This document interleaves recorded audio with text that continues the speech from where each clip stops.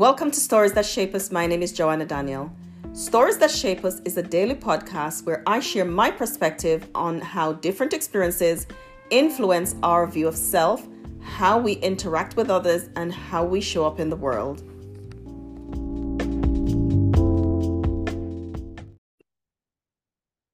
Hello, everyone, and welcome to Stories That Shape Us. My name is Joanna Daniel. We've been interviewing authors from the Come See a Man series throughout this week. Last week we started, and we just want to thank you so much for watching, for listening, for your comments and your feedback, your special messages. We really appreciate all of it.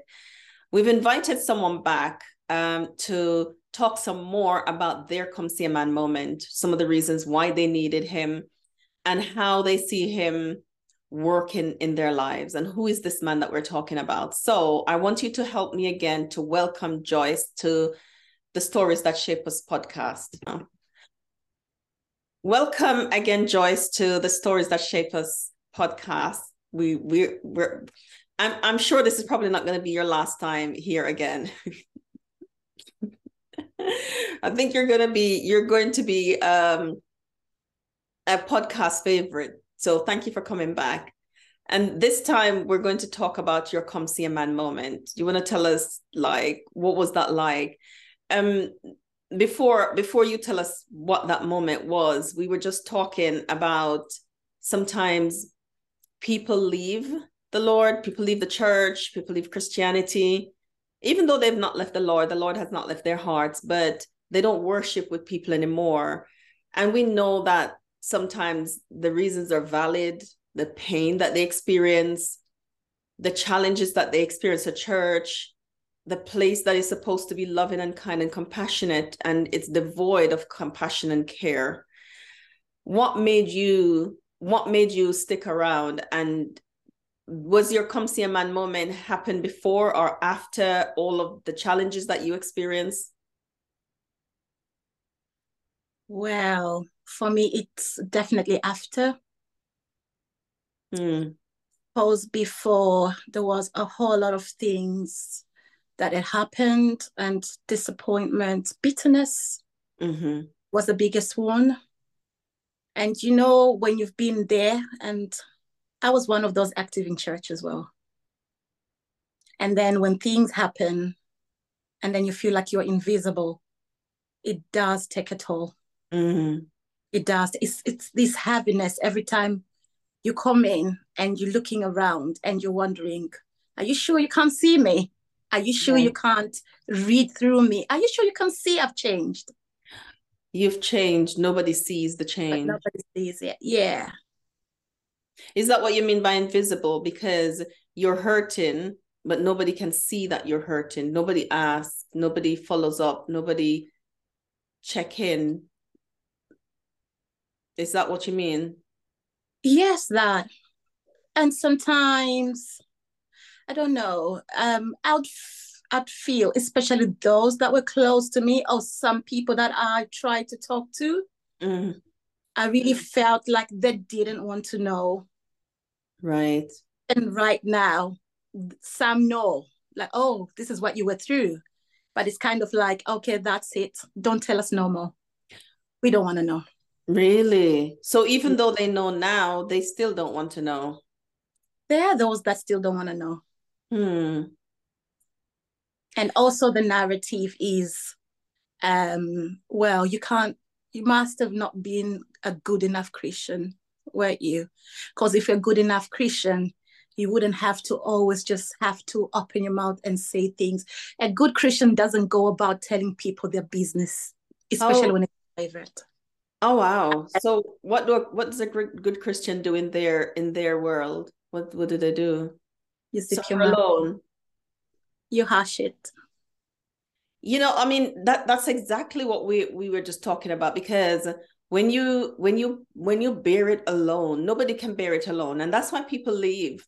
Because if you are shamed for sharing, then that's not the space that you want to be in.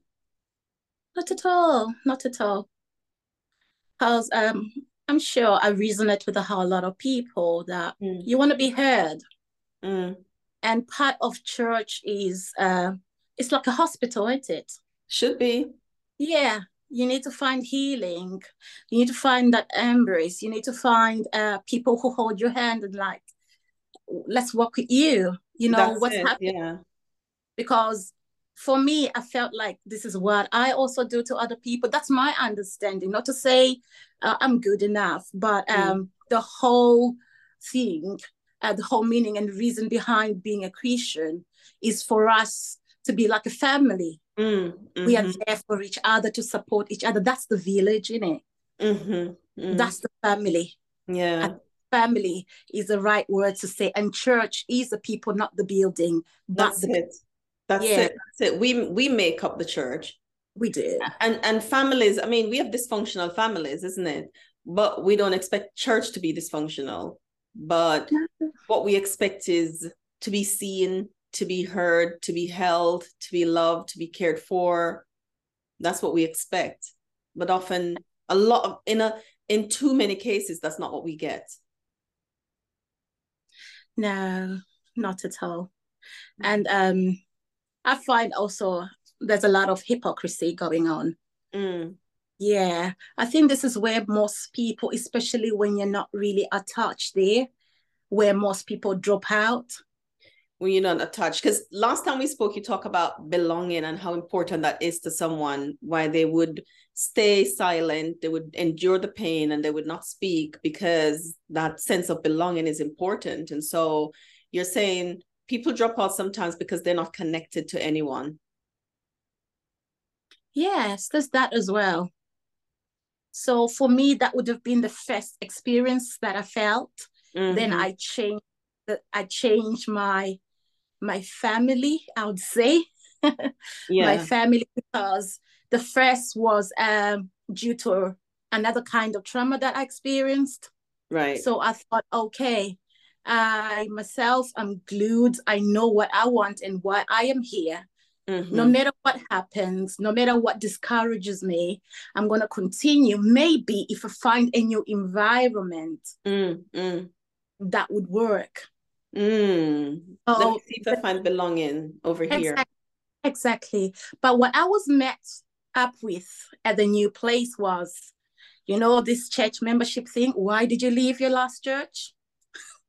Where is your name? And them kind of thing. They want to go in there, but we're not really at that level where we've connected again for me to be able to open up and let you know. Because I also can I trust you? Yeah. Yeah. So, and trust takes time to build, doesn't it? It is. Yeah. So you didn't find belonging in the new place either? No. And I think this is where everything unraveled for me as well, considering I was now away from my other friends and all alone in this new environment, miles away from this. I was about three hours away from where I normally I was before. Sorry. So when I got to this place, and it's a new life. I've got a new title now. I'm starting a new milestone in my life. So you'll be expecting to find that guidance and the people to support you through it. Yeah, but that wasn't there. That wasn't there. Being invisible, it's not a nice feeling at all. I call it living on the edges. I don't, like I'm on the edge. I'm not a part of any particular group. I don't belong to any group or clique. I'm on the edge. It makes it easier for me to see other people that are on the edge. So the person that sits on their own at lunch, or the person that is standing on their own 2 weeks in a row, then I know that we need to go talk to that person. So sometimes if it's a man, I'll send my husband to go talk to them. If it's a young person, I'll send one of my children, say, go and talk to that person. They're on their own. And sometimes I go. Not easy for the introvert in me to go, but I can see the people on the edge because I don't belong anywhere. I don't belong to any particular group. I think this is my other issue as well. I'm quite introverted and reserved. Until you get to know me, the only time that I've been forced to really be out there is because I have children that are extroverts. Yes. Yeah. yes. Our extrovert children help us. that helped me very much. Yes. So Yeah. there was no way I was going to bring them in my space and like keep with me, because they like to be out there. Yes. So I'm forced to be out there and pretend like, hello. Yeah. Right. Yeah. Our children, my husband and children, they're the ones that save me in that respect. But there are times when it can be lonely not being a part of a group or feeling like you belong to one.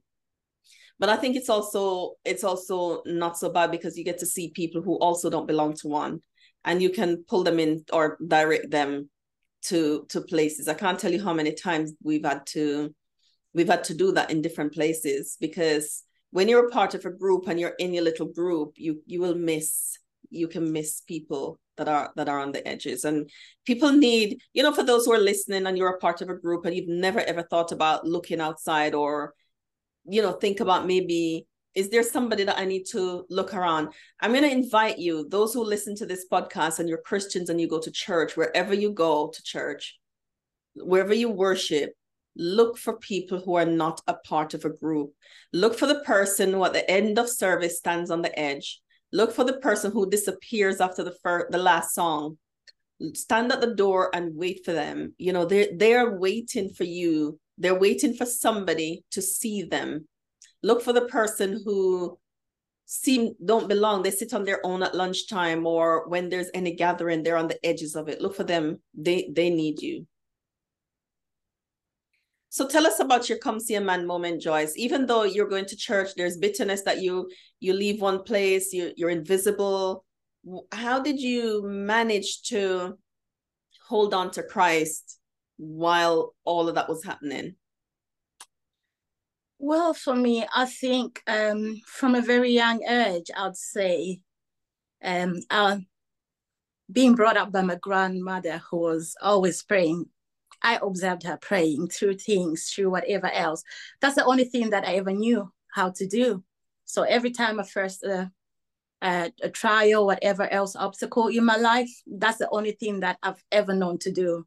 You pray for it. You pray for a sweet. You pray for food. Don't eat before you do that. Don't go shopping for your clothes before you pray for wisdom. So this has kind of been my life. Though, yes, sometimes I take it not now. I used to take it lightly, but my experience, knowing when I was in my pit, in the darkest moments, and I would pray and things happen, for me, there was that reassurance that there is one constant in my life that I can count on.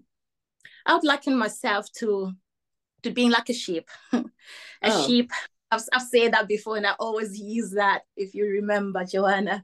Like, I liken myself to a sheep that has been set on the seas. And when the currents are there and the sea is rolling and whatever else, but there's no sailor in it. And then all the bad of the ship, the sail are gone, the tone and whatever else is happening, and the only thing that's just there is a lighthouse. And I remember. Yes, you remember. I always use that. Yes.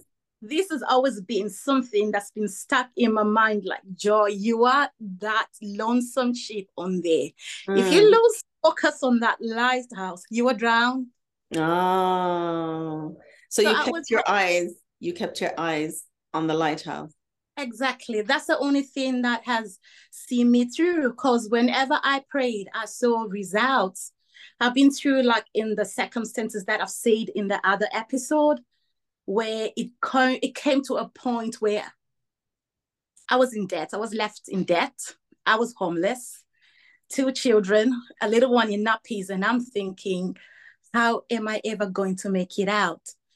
Winding it up, before that, I was praying and I'm saying, God, I've tried 3 times already to leave this, but I don't know how. I need the strength. I don't even know if I'm doing the right things or I'm asking for the right thing. If I leave, how am I going to sustain the children? How am I even going to be able to go to work? You understand? I've got skills, I've got that, but I don't know the way forward. And nobody is ever going to come and rescue me out of this. It's when I have children, for me, really, that I realize, like, I need to make a plan here. You need to make a plan. What legacy am I going to leave for my children? Because I really saw I was going down in the deep and it was really dark. was dark. It was really dark. There were times that I'll be scared to sleep because I think maybe when I go to sleep, I'm never going to wake up. Maybe I'll be going in my sleep. And I knew that was depression right there. That was how dark it was. Exactly. But I told myself, God, if you were there, I need a way out, and I need a dignified way out of this. Whoa. This is exactly what I prayed for. And I'll tell you, it was a spontaneous split. I never said, this is what I'm going to do. It just happened. But I realized when it happened, like, oh, this is what I prayed for, a way out, a dignified way out for me to leave. But you made a way out. Yeah, but that is just how it so happened. So in that pit again, and thinking, okay, I'm here now. I'm homeless. What am I going to do? I remember it was the last week I had to move because I'd already given like notice to leave. And I'm thinking, where am I taking the children? Where am I taking the children? I prayed like I've never done before. And I said, God, if you're the God that I've always worshipped and you are the God that's always made a way for me up to this point, you are the one in that maternity room through all the 2 C-sections that I've had, with whatever complications that I had with these children. And you said you gifted me these children. These children can never see me on the street. You are my supply and I need a miracle. I remember fasting that week and praying alone. And this is something that I couldn't share with nobody else because it was shameful. How is that smart girl, intelligent girl that people have known grown up to be this? I couldn't share because nobody was there. I didn't trust nobody. I'd build the walls anyway because I didn't trust nobody. I felt like everybody had failed me, even though I tried to reach out. It didn't work. So 2 days in it, and I'm thinking, okay, 2 days to go. What am I going to do? I started packing my things. And I remember my son trying to help me move this large settee. And he was like, Mommy, can I help you? And I says, no, you can't. And he came and said, he was 8. And he says, Mom, you are the one who always teaches us to pray. I've watched you pray. Can I help you move that settee? And I says, no. If you break any part of your limbs, do you know your mom can go to prison? That's exactly what I said. And he was like, Mom, do you remember Jesus gave David strength to kill a lion? Wow. He can give me that strength too. I looked at him and I'm thinking, okay, you're going to give up. Come, let's do it. He tried. And I was like, yeah, that's it, you go. And then he was like, no. Jesus used to have this thing like, Jesus will put things in my mind, Mommy. Jesus will put things in my mind. And I was like, yeah, what is Jesus put in your mind now? He was like, can't you dismantle this into pieces? I was like, okay. When I turned it around and I'm thinking, oh yeah, actually can do that. So even with those little things and having my boys being used to strengthen me, I've seen Jesus in all the way. Oh, yes. 2 days to go, somebody rang me and was like, I put my advert on Gumtree.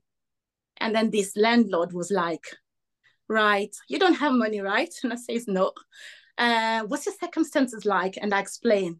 It's like, do you have a guarantor? And I said, I've got no family. Didn't you hear that right? That's exactly how I said it. I was like, okay, I'll call you after an hour. After an hour, he rang back and was like, are you able to do a viewing today? And I says, yeah, but remember, I don't have money. It was like, yeah, don't worry. This is the address. Wow. Hold this. And then you go. Wow. Actually, the uncle, I didn't know. So I went, I viewed this house, and I remember thinking, I'm not going to live in that shack, am I? But I was like, thinking like, what options do I have? As long as I have my privacy, I will have it.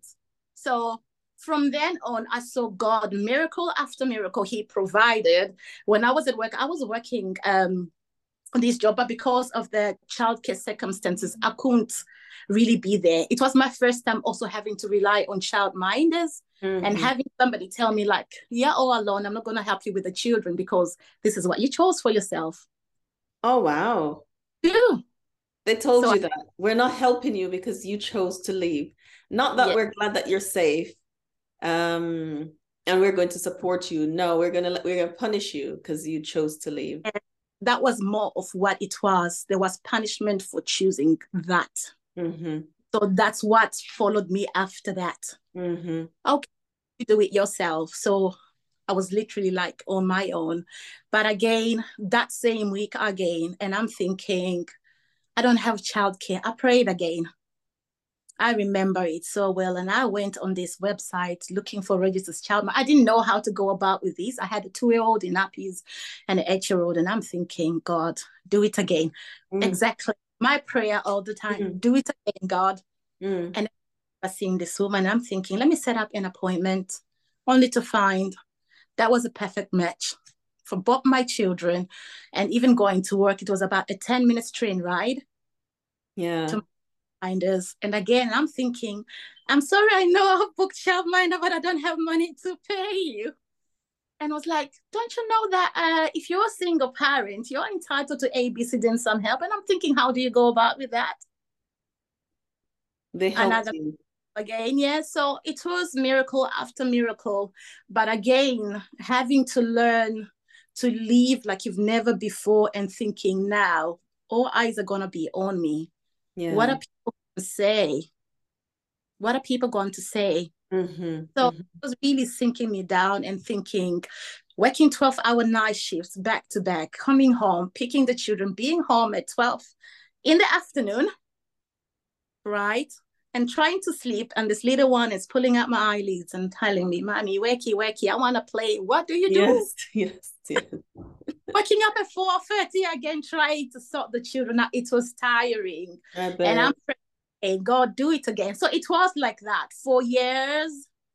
And I'm talking like that's 2017, 2018, 2000, up until now. That's my prayer that I always say, because I know he's done it. So I have this friendship with Jesus. You have some evidence. So he gave you evidence. So every time you come to a place, you can say, can you do that again for me? Do it again. Yes. Do it again. Because I know. Do it again. So yeah, but within that, because it's a change of life, and now because of having to work these extra long night shifts and no rest, it was taking a toll on my body. I bet. So those symptoms again were starting to flare, and I had all these aggravated symptoms coming up, and I'm thinking, God, for how long? How long am I going to do this? And then do it again and silence. God, do it again. Silence. Are you there, God? Silence. And I'm thinking, that's it for me. You're not there. You don't care. I can't be at this age after what I've been through. I've gone to college. I've gone to uni. I've done all this for myself. And I feel like I'm a laughingstock at this moment in time. Or doing nothing for me. So I was really starting to sleep. But I'd had one constant person that always checked on me. No matter how many times I changed my phone number, she always had a way to get to me. So I'll say for me, what helped, and my come see a moment is, finding the right tools, because you have that glimmer of hope. Yes. It gave me that glimmer of hope, even though I knew I was down there and I couldn't talk even to her. And I started thinking, but I'd lost trust in people, I'd say, because all the people that I've always been there for had let me down as well. Right. Community who was supposed to be there for my children. Yes. Let me down, considering even what started happening there. There was so much bullying going on. Yeah. And I'm in a war zone, and you're being attacked left, right, and center. You are this. You have got levels. You've got that. You're not good enough. This is what I had. You're not good enough. You are like this. All that kind of thing. And then thinking, how am I ever gonna come out of this? But in the pit, I just remembered, God, I know you're my only hope. But I really need you now. I can't feel you right now. But for me, what also saw me through was having a playlist. Because there were times that I couldn't even pray. So I would think maybe because I'm not praying enough, this is the conditioning that would also have, because you listen to those words that people say to you. because you're not a good enough Christian. That's why things are happening to you. You're not praying enough. But music saw me through. And then some music would actually speak life to me, I'd say. So listening to the music and actually thinking, there's one song I like, CeCe Winans, I'm Going to War, was like, right, that's me done. It's wartime. I even remember the day my son was like, wow, you're going to battle. How are you going to battle? It's like, watch me, you know? It was like, I'm going to start again. I'm starting again. Nobody's going to put me down. I'm here, I'm now. And looking at the children, I'm thinking, this is not going to be my legacy. I'm not a quitter. I was never born to be a quitter. At this point in my life, I've fought so many battles already. So music gave you your fight back. Exactly. What is there to lose right now? What is there to lose? So I just started digging, looking on there, because I'm good at researching. You know, I've got a research background as well. And looking for tools and whatever else that I knew little about. So learning more about it. And one consistent thing as well that I used to do was, I knew you from long back, if you remember. And I sent you a friend request and you rejected it. And I was like, what's it, woman? Whenever you used to talk, but when I had a baby welcome, there's something that you said when you came. Your children were really young. And then you say to me, I better go. I need to put the children to sleep. That really put me off. And I'm thinking, really? You're leaving my function to put your children to sleep? I think I've spoken to you about it. Yes. But it stuck with me. And the lady that was leading my baby welcome, that's for my first son, spoke about routines. And then I thought, could that be what she's trying to do? So she suggested I buy this book on routines. So that's the other thing that has helped me also in my parenting. Like, I've kept my children on certain routines. So when they're there and they're busy doing something, I'm trying to research and have that little time that I have. So I joined like healing circle groups. I joined everything. I bought courses. I just went out there, and I used to work night shifts as well at the time. Yeah. So I put all my time to studying. And that's when I realized, there's something called trauma. I'm suffering from trauma. That's what it is. You were able to name. Yeah, so I started being able to name things that I was going through and understanding, like joy. This is where this is where you started from, and this is how you've been. So I realized I had certain patterns I had to break. And I'm thinking, no, my children are going to be trendsetters. They're not taking this on. My children are going to be set apart, and I am going to be there. I will stand up and fight for them. You went to war. I went to war. Hey, this is what I say. So I went to war, and being at war, praying again. This is where I found, like, this man is real. I can't see him.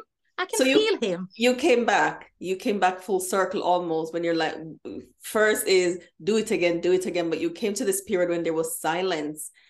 Yeah. And he wasn't doing it as he used to. Yeah. Once it was do it again, it was like, that's yours. This is mine, but that's yours. That's how it is. Because God, you said, if I do your work, you will do mine. Yeah. I've done my part, you do yours. So it's more like challenging God, like, you told me this. So I went into claiming promises as well. Yeah. Make good on the word that you've given me. So I'll see it through. If the promise has a condition, I'll see it through. And then I'll wait and watch and say, God, you haven't done your part. And the results, it just kind of motivated me to keep on and on and on. But even I realized at that time, because I'd also already stopped going to church, but not like I was worshiping at home. And yes, I used to tell people, I'm at Wolverhampton, I'm at this church, I'm at that. But I knew, like, this is not the time, because I knew people are waiting for answers and I didn't want to be questioned. So but I was like, in my own circle, would have our own worship at home with the children, keep the Sabbath and whatever else that I was doing at home, because there were things that had happened prior to the marriage that made me cut off. So I was still working with those things. I write about that. There's a part in Come See a Man. It's in the Come See a Man devotional. If you want to learn more about Joyce's story, she's written extensively in the Come See a Man devotional. And let me just tell people about the conference at this time. For the conference, Come See a Man, Joyce will be there the 8th and 9th of April in Swansea, South Wales. Registration's been open since December. Please don't miss out. We have availability still. The link to register will be below this video, or you can contact Joyce or myself. Joyce have details and we will get you registered. We're opening up registration for families because we have workshops for men and mental health, for children, learning about anxiety and depression and healthy relationships. And we want the whole family to heal where it's possible. If not, you come and get your healing. Exactly. This is the season for healing. It's the season for healing. And, follow Joyce. I have this saying, if you want healing, you must pursue it. And you just fought for it. You're like, what is going on here? Let me understand what's going on in my life. And you, with the research that you did led you to trauma. Like, oh, so this is what it is. I suppose, did that give you then a template to say, okay, so this is what it is. This is what I need to do in order to be okay.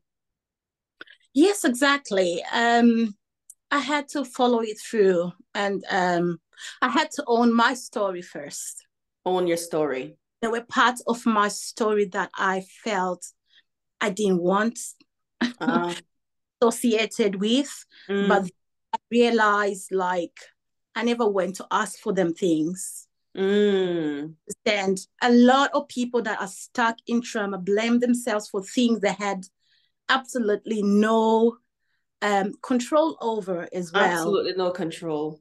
I'll say for myself, I'll just speak on this and be vulnerable, but I'm just hoping to speak to somebody out there.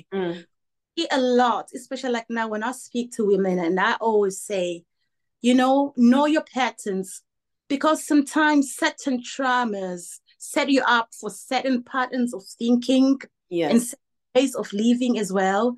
Absolutely. I realized the major trauma that happened to me before had set me up to pick up a person that was not matched enough for me.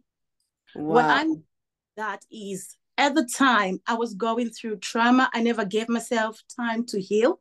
So more like I need to bury my head under the sand and not think about this horrible thing that's happened to me, because when it happened, it was like, this ruined my life. I went to ask for that.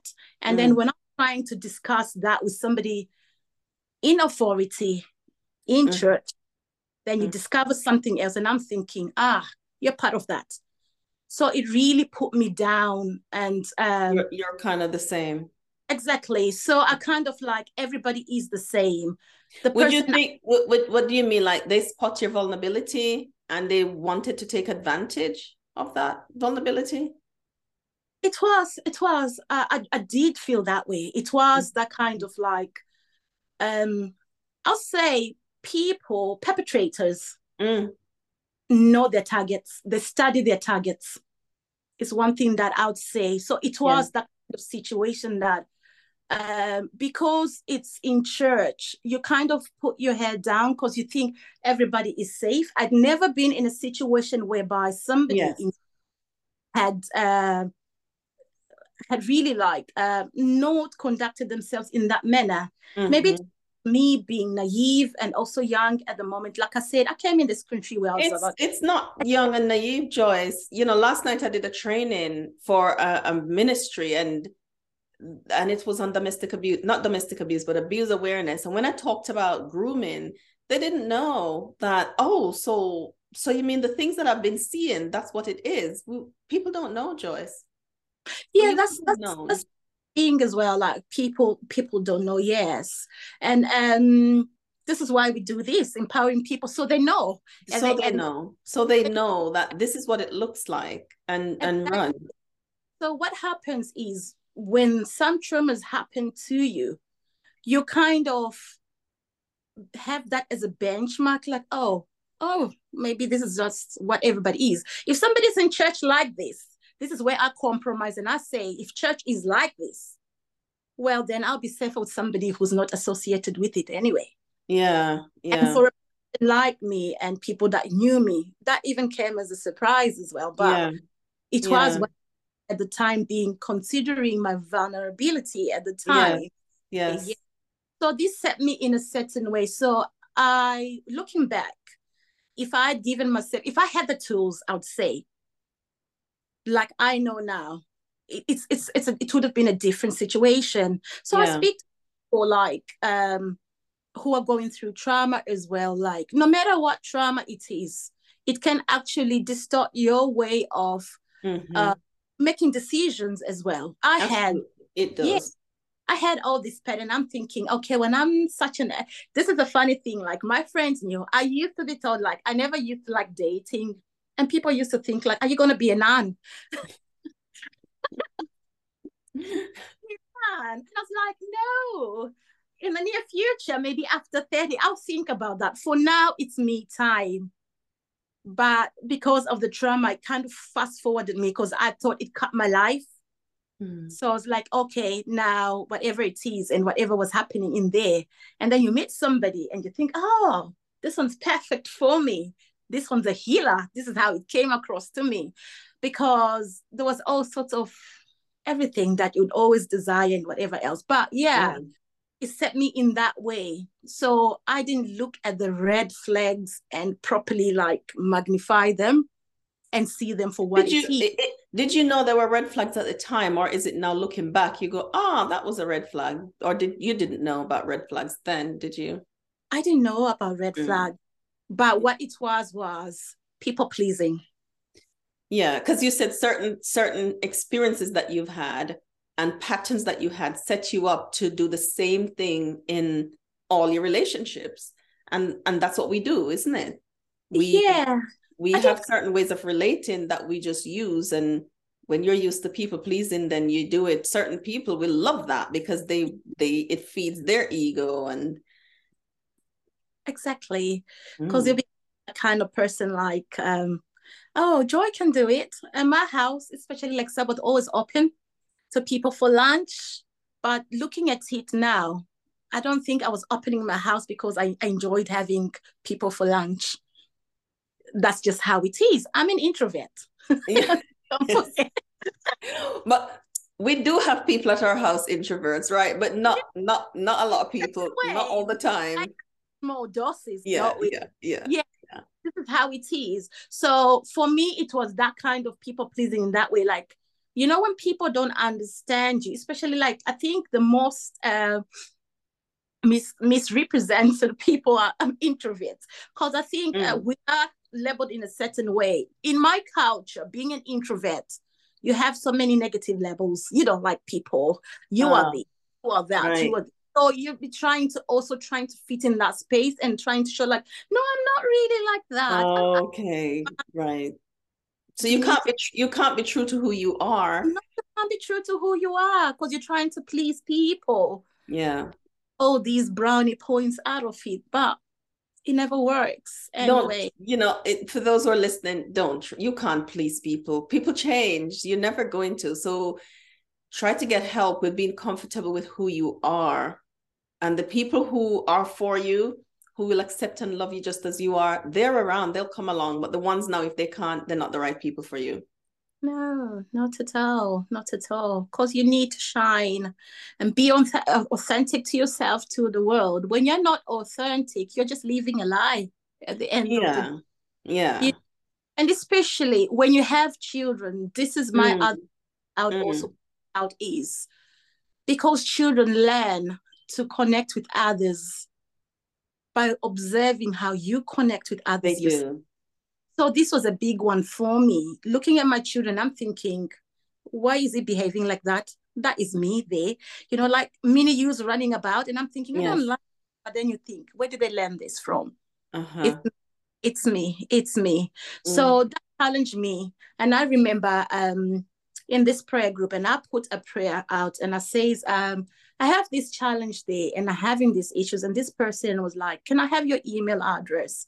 And then I remember I forgot everything else apart from this part that said, I only had one child at the time, that says, no matter what you're going through, always remember to let your child be with children his own age. If you don't feel like being out there, just go and sit on a park bench, let him roam around and be a child. That's one advice that I've always stuck by, like no matter how blue my day is. And that always make me be out there, because I know with how I was going through and what I was experiencing, that could have easily turned out into severe depression, if not worse. Because thoughts your children, exactly, they gave you purpose and kept you. Purpose, yeah, they give you purpose and direction in life. Because I even remember the first time that I went to my GP, and he gave me this questionnaire there. I said, I'm not sleeping. I didn't know. And I gave me this questionnaire then, and I looked at it. I'd actually been listening to something about depression medication at the time, and it was all in the narrative. And then when I went there and he gave me this, and I looked at it, and I'm like, is it trying to check me for depression? And I kid you not, everything that was there, when I know, like when they ask me, do you feel weepy? I'd say no. Do you feel this? I'd say no. He looked at me and it was like, you came in here and you said A, B, C, D, but the way you feel this, I doubt you feel it correctly. Would you want some time and bring back, would you want to take it home and bring it back? Think about it. And I said, no, I'm done. He knew that you did, he knew what you were doing. He knew what was happening. And then it was like, okay, then fine. He prescribed me some antidepressants. And it was like, okay, after a week, let me know if you feel better. I went home and I looked at them and I'm thinking, this is not my life. I'm already on 8 other prescription medication. This is the 9th one. No, thank you. It's not going to happen. So also that in my mind, I do not advise for people when they go to GPs and do what I did. No. I'm glad you said that, because I was going to say that, because there's some people who you need help. Get exactly the help that you need. Yeah. Exactly. I did try them, but then I was like, no. At that time anyway, the other reason was I was already trying natural remedies for my other issues that I was having. Right. And I was seeing positive outcomes from them. So I thought, okay, let me find a medication that has a herb that works the same as this, and then I'll see what my GP says. Okay. Last time I went to my GP, I was like, I can never face him again. I do not advise for anybody to do what I did, because what after that could have really put me on a really bad spiral. But thank you, as another come see a man moment for me there, because I was set on the settee. Like I said, I couldn't sleep. I was scared to go to bed. All the signs of depression were there. Bearing in mind, I knew already that I'd already had like postnatal deep. So I think it was an extension of that. Right. And I'm sitting and I'm praying and I'm thinking, I am not okay, but I don't know who to talk to. I am not okay. I don't know who to talk to. I went on the computer and I was searching my symptoms and I found something there. I'm not going to say it out in case somebody can go and, because I don't, yes. So I was led to something that I tried out there. It is then that I realized, like, no, I need to change my life around. I need to change my life around. I'd actually look at myself in the mirror and looking at pictures of myself from before, and I was like, that is not the joy I used to be. I've lost. So looking there and I'm thinking, no, I'm not going this way. I need to save myself, because nobody is going to come and save me. So I'll take it one day at a time. That's it. Yes, owning my story, accepting this is what it is. I went on my healing journey. I would say my healing journey started when I started researching. I went online. Thank God for Eventbrite. I was searching for all keywords I could find, but I thought to myself, I'm not going to go to people that know me. So all the sessions I did were like Australia, USA, and in the middle of the night, because I couldn't sleep anyway. So I'll be busy there in healing circles, and I'll be going through all of these. When I find something new, I write my notes down, I go research it. I find courses on Udemy, and I research on this, and I'm thinking, okay. And finally, when you accepted my request, and I was like, Joanna, have you forgotten me? Joanna's now a counselor. So I didn't say it then, but I was following. And then I see another word on there, and I'm thinking, oh, that word is there. Oh, putting labels to things. So it really helped me there. You know what to say? I think it's the Americans that say deconstructing things. Yeah. So breaking things down and trying to rebuild and make sense of things and the narrative. Because I had all these negative narratives that I built over there and the limited beliefs that I had in my mind. Yeah. And I said, no, that is not my story. Mm. So I had to go on the self-discovery, find myself again. And I'm thinking, this is who I am. What do I really want from my life from now on? Understanding that I have a purpose in life, and what is that purpose that I have in life? So I went on to pursue that, and slowly I started building myself up before I proper help. So I'll just say it was DIY. The DIY. We talked about don't DIY your healingness today. But yes. I mean, you've been around for so long, Joyce. You've done so much work, and I know that I think we've been here for a while. I don't even know how long we've been here. Joy and I can talk about this for a while, because I love hearing your journey and just hearing how you took hold, the understanding that the place of understanding and self-awareness that you had to grow to, hearing the acceptance that you settled in when you found so this is what's going on for me. So what do I need to do to get myself out of here? And just to see how the courage that it took for you to do that, and for you to get to where you are now, continuing. And that's what healing is, isn't it? We do one layer at a time, one layer at a time, one layer at a time. And I'm glad you're doing that. I'm glad you're in Wounds to Scars, and I'm glad that you're telling your story in the forms that you're telling it to help others. Get the Come See a Man devotional. We're going to put the link for the conference below this video, so you can read. We're not going to tell them anything else, Joyce.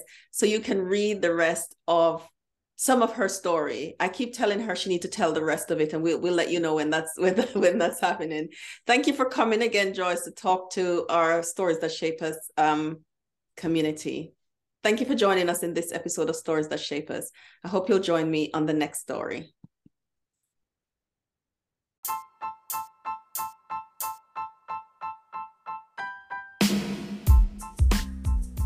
Thank you for listening to Stories That Shape Us with Joanna Daniel. To learn more about Wounds to Scars and the work that we do with adult survivors of childhood trauma and women who experience abuse, you can visit our website at woundstoscars.com.